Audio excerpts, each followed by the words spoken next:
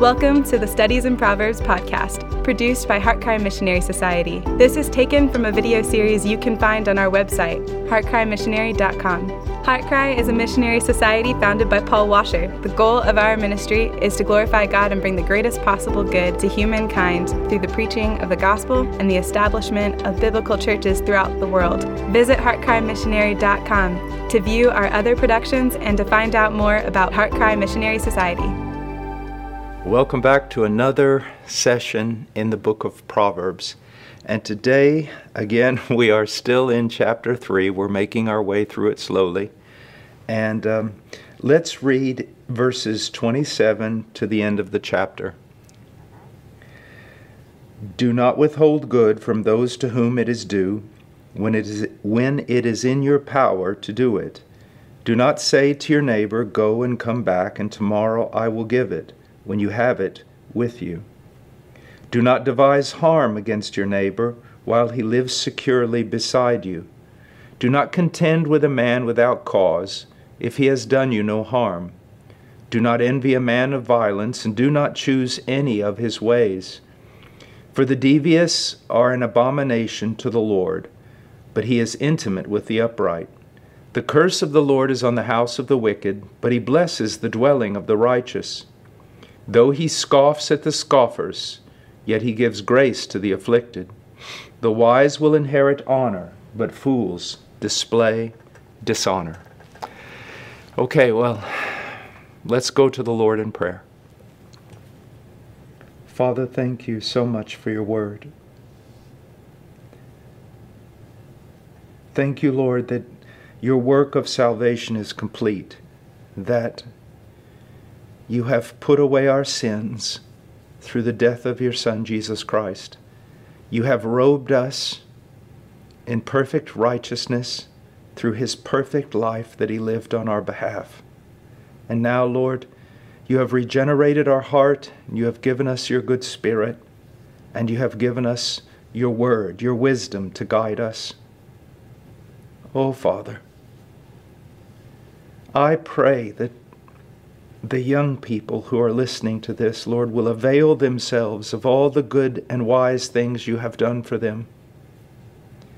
They will trust in Christ, that they will rejoice in the forgiveness of sin. Lord, that they will be strong in the imputed righteousness that is theirs in Christ. That they will grow in sanctification, Lord, by reading, studying, meditating, memorizing your word.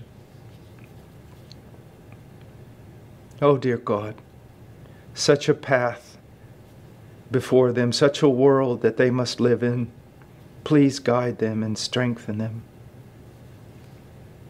In Jesus' name, amen. You know, before we get started, I was thinking that the other day, I read a short little statement about one of my heroes in the faith, George Mueller, that when he was, I think he passed away when he was in his 90s, and the last year of his life, as an old man who had already read the Bible so many times, in the last year of his life, he read through the Bible again 5 times. 5 times.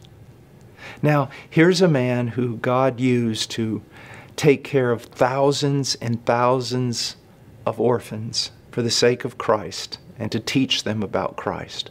A man of faith, believing the promises of God. A man who had probably been a Christian for, who knows, 70-some years, who had served the Lord so many years. And yet he saw the need to read the Bible 5 times in his last year. Young person, how much more should you give yourself to the study of Scripture? Oh, please. Please, Genesis to Revelation as many times as you can. Okay, so we are in verse 31. Do not envy a man of violence, and do not choose any of his ways. Do you know, isn't it amazing that today, almost, if not all, the heroes of modern cinema are physical men, are physical women who are great fighters, who somehow save the day by fighting, by being physical, by beating people up, by shooting people, by... do you see? Now, the Bible talks about government, and the Bible talks about those who enforce the law and those who protect, and we should honor that. But it seems to me that we have become a people who talk more about nonviolence and about peace than any other people that's ever existed on the planet. And yet, our art, our cinema, our comic books, our media seem to revel in men who solve all the problems with their fists and their feet or their gun. Now again, there is sometimes a need to fight. And we'll talk about that later. It requires great wisdom. But to be a violent man, a man given to violence, a man who loves violence, a man who settles all his issues with violence, the Bible speaks quite negatively about that. It says, do not envy a man of violence. You know, men that are physically strong, they were greatly honored in the Roman world. Men who were great fighters. They gave parades for them. They didn't give parades for scientists or men of literature, but they did give parades for great commanders and warriors who came back having destroyed their enemies physically. It seems more and more we've become like the Roman Empire, even though we talk so much about peace. And again, let me iterate this. All the, not that it's all negative, but the superhero movies and all the things, how are the problems solved? They're not solved through negotiating. They're not solved through service. They're not solved through giving. They're solved through fighting and winning. And another thing, young person, I want you to see that you see a superhero flying through the air and hitting people with his shield, or cutting people with a sword, or shooting people with a gun. And you just see them almost drop like it was some sort of a game at a circus or a fair. I have been in extremely violent situations where people were shot, where people were blown up, where people were violently killed. It is horrific, and it never leaves your mind. And so many of these, these movies, they don't show the aftermath of what happens in a real fight. And it is not a beautiful thing. It is not even really an honorable thing. It's a terrible thing. And that is why so many good men and women who actually go to war for a just cause, who work to protect us here in our own country, they struggle with the things they've seen. They suffer with the nightmares that they have lived. It's not like a movie. It's not like a video game. So be very careful about being desensitized by these types of things. And again, let me iterate. I have a great admiration for those soldiers, for those policemen and women who defend us and do so righteously and justly. But know this, they do it at great cost. Because acts of violence, even when they're just, come with a great cost. All right, it says, do not envy a man of violence, and do not choose any of his ways. Let me take this to another level. Do not envy men who oftentimes are the men most honored in this world. It is great to be an intelligent man, or an intelligent woman, and to be a genius, and to be able to do so many things, and that is certainly worthy of admiration. But it's not the most important thing. It is great to see some of these Olympic athletes and professional athletes and the things that they can do with their bodies, absolutely extraordinary and worthy of admiration. But that's not the most important thing. There are people who are so gifted in making money and creating wealth, and they have so much power and prestige, and in some ways, some of that at least can be admired, but it's not the most important thing. The most important thing is faith in Jesus Christ, the Redeemer and the Savior. The most important thing is the glory and honor that comes from God. The most important thing, the person to admire, is the person who is trusting most in Christ, loving Christ most, and seeking to be conformed to His image. The greatest among you is the servant of all. I know that is totally contrary to everything we see in the world. You know, they don't make movies about servants, do they? But that's what we're called to be. That's what we're called to be. Now he says, do not envy a violent man, and do not choose any of his ways. Okay? Now here's something that I want you to learn. I think is very, very important. Usually, if not always, you see a man who is immoral, or any person, a woman, who is immoral in one area, and there will be many other areas in their life that are outside of the will of God. Sometimes we'll see a person who's extremely talented, even seem extremely zealous for the things of God, but there's these inconsistencies in their life. You may even want to call it this, even though it's not really that. Little sins, little indiscrepancies, little lacks of integrity, little faults in character. But you sit there and go, you know, I see all these wrong things, but they're so amazing in this other area. Be very, very careful. Be very careful. We should consider character and discern character above all things. And so when we're looking at a person, we need to think of a few different things. Number one, what do they profess? Number two, how do they actually live?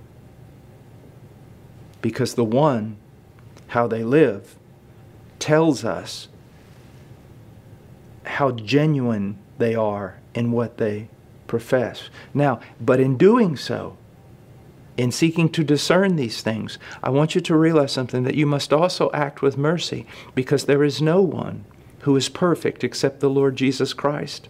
And all of us fail in many ways. What you're looking for is someone who professes something and seeks to carry it out. And when they fail, they confess it, they repent of it, they turn, they acknowledge it, and start all over again. So it says, do not envy a violent man. Don't envy any of his ways, because all of his ways are going to be somehow infected by his violence. Now, I want us to look at a passage in Psalms 37, 1 through 3. Do not fret because of evildoers. Be not envious toward wrongdoers, for they will wither quickly like the grass and fade like the green herb. Trust in the Lord and do good. Dwell in the land and cultivate faithfulness. Now, it talks about envying wrongdoers, but we can apply this in so many different ways. One, it says, do not envy a man of violence, Proverbs 3:31. Here in Psalms 37, 1 through 3, do not be envious toward wrongdoers. But let me say this. Don't envy a man because of his physical strength. because one day he will be old and weak. Don't envy a man or a woman because of his or her wealth, for their wealth cannot redeem their soul, nor can it save them from death. Do not envy a person who is famous, because one day they will be forgotten. I can recall, I've lived long enough now to see people who, when I was 18 and 20, they were famous and beautiful and young and strong, and now they are no more. Many of them have now passed away. Others have lost their fame. Many have lost their wealth, and all have lost their good looks and their strength.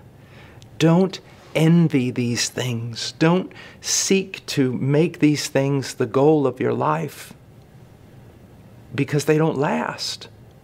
What does last? The one who fears the Lord, the one who trusts in His Son, the one who loves. Yes, even to my dying day I'll be able to love. Even to my dying day I'll be able to serve. Even to my dying day I will be able to speak something of Christ, to demonstrate devotion in some way. This is what you need to seek. Don't envy all these people who seem to have gained the whole world, because most of them are going to lose their soul. Look at those who have gone before you, who now, when they are old, have no regrets, because they have given their life to Christ, and they have lived their life for Christ. In Psalms 37, 1 through 3, do not fret because of evildoers. Sometimes we look around and the world seems so evil, and there seems to be evil people in power, and we don't know what's going to happen. Is the government going to be overthrown? Is the stock market going to crash? What's going to happen in this world? It says, don't fret. And then it says, don't be envious toward wrongdoers who in this world that seems so messed up seem to thrive and just become stronger and stronger, while the godly become weaker and weaker. Don't envy them. Now, why should we not envy them? It seems like we should. I mean, they do evil, they get stronger, and the ones who seem to serve the Lord seem to get smaller and smaller and smaller. So why should we not envy them? Well, it says here in verse 2, for they will wither quickly like the grass and fade like the green herb. They will. Trust in the Lord and do good. Dwell in the land and cultivate faithfulness. Yes, you must study, young person. You must learn mathematics and history and all these things. Yes, you must get a job, and you must contribute, and you must raise a family, and you must do all these things. But above all these things, seek to be pleasing to the Lord and cultivate faithfulness. This is something that, it's one of my favorite terms, cultivate. Maybe it's because I was raised on a farm, I don't know. But it seems so appropriate. Plant seed, the Word of God, that will cause you to grow in faithfulness. Cultivate it. Any weed that pops up that turns your heart from faithfulness to the Lord, just tear it out. Nurture the seed that you've planted. Water it with prayer. And grow in faithfulness to God. And in the end of your days, when you're an old man or an old woman, you will look back with no regrets, and you will raise your hand, and you will delight in the God of Jacob, and you will say, my God has been faithful. I'm ready to go home.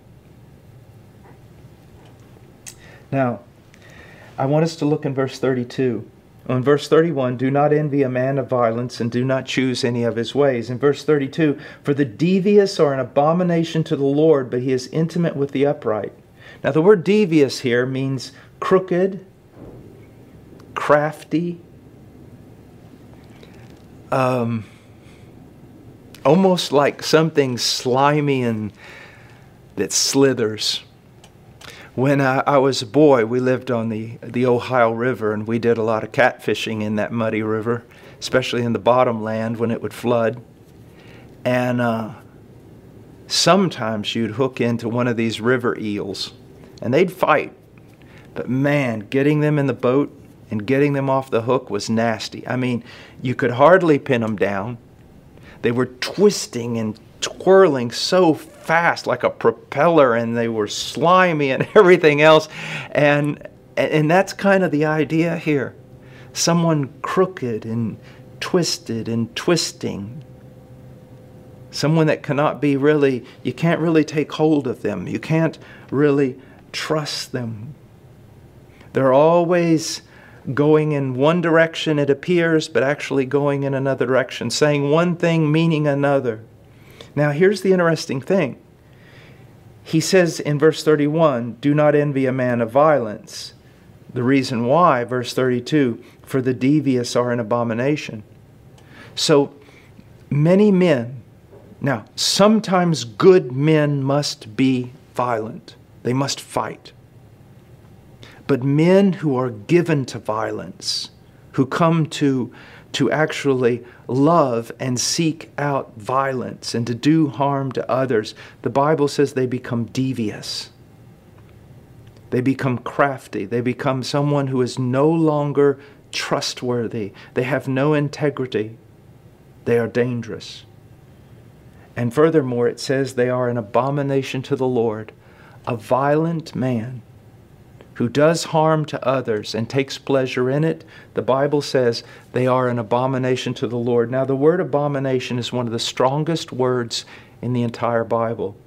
It means they're repugnant to the Lord. They're revolting to the Lord. They're repulsive to the Lord. They're disgusting to the Lord. Now you say, well, I'm not a violent person. Okay. Are you stronger than your brother and sister? Are you older? Do you use your strength against them? Do you treat them sometimes in an unloving way simply because you can? Do you see my point? You don't have to be someone running out here with a gun and shooting a lot of people or going to war, or you don't have to be a mercenary or a terrorist. But do you take advantage of the fact that you're stronger than your brother and sister? Do you hurt them? Do you punish them? Do you make fun of them? Do you belittle them simply because you're strong enough to do it? Well, you're headed down a very wrong road. Now, having said that, I want us to just look at something for a moment I've got here in my notes. We are not to be violent men, and we are not to honor violent men or women, but we are to be strong, and we are to fight when the cause is just. There are times when men, women, nations have to draw a line in the sand with regard to evil and say, you have gone far enough and you will go no further. And sometimes, yes, you have to fight. There's a time for peace and a time for war. Now, here's why Proverbs is so important. To make a decision to fight requires great wisdom, great integrity, and great love.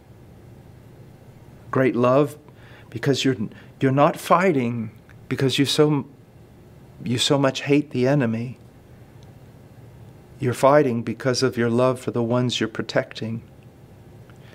Also, even your enemy. The Bible says we wrestle not with flesh and blood, but against powers and principalities and mights and dominions. That there are greater forces than just men at work here. There is Satan, there is the demonic working through men. And so we're not fighting directly against men, but we're fighting that which propels them to greater evil. So it requires love. It requires also wisdom to know when to fight and when not to fight, when to show mercy, when to show justice. And that requires wisdom. And where is wisdom found? It's found in the Word of God. It's found in the book of Proverbs. This The entire global history, human history, would be so different if the leaders had acted according to the wisdom of the Scriptures. This whole globe would be different. You say, well, that's not going to happen, but it can happen with you. It can start with you. And you say, yes, one day when I'm a leader, I'll do that. No. If you don't start now, you'll never be that leader you're supposed to be.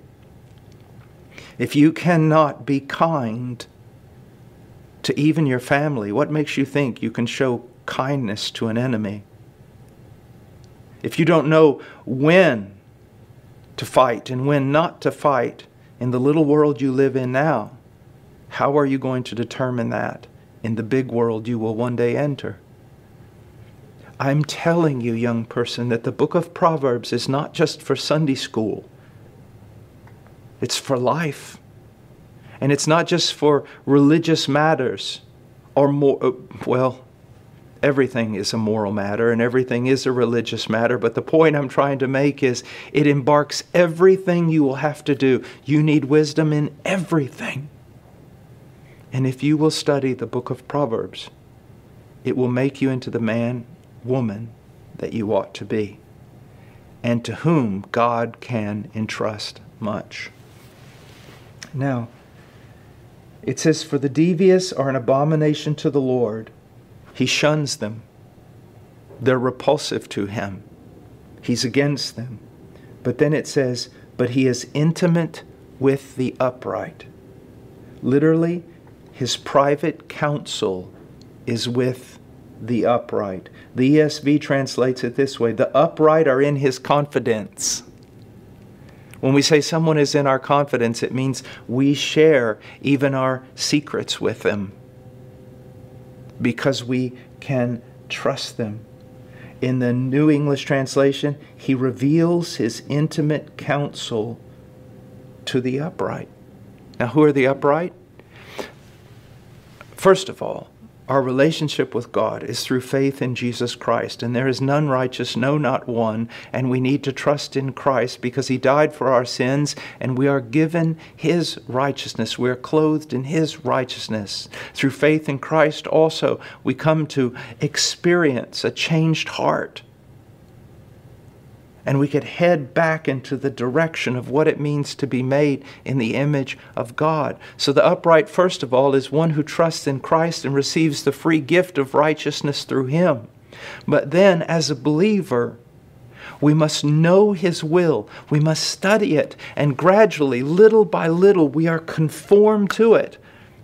Remember, righteousness has to do with straightness, like a standard. And if we're righteous, we are conformed to that standard.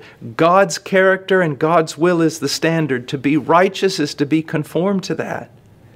And the more you and I take seriously our relationship with God and seek to be pleasing to Him and conform our life to Him, the more He lets us into His counsel and speaks to us through His Word and uses us. Do you want to be used of God? Then you must draw near to Him in the Word of God and prayer. And you must take the actions of your life seriously.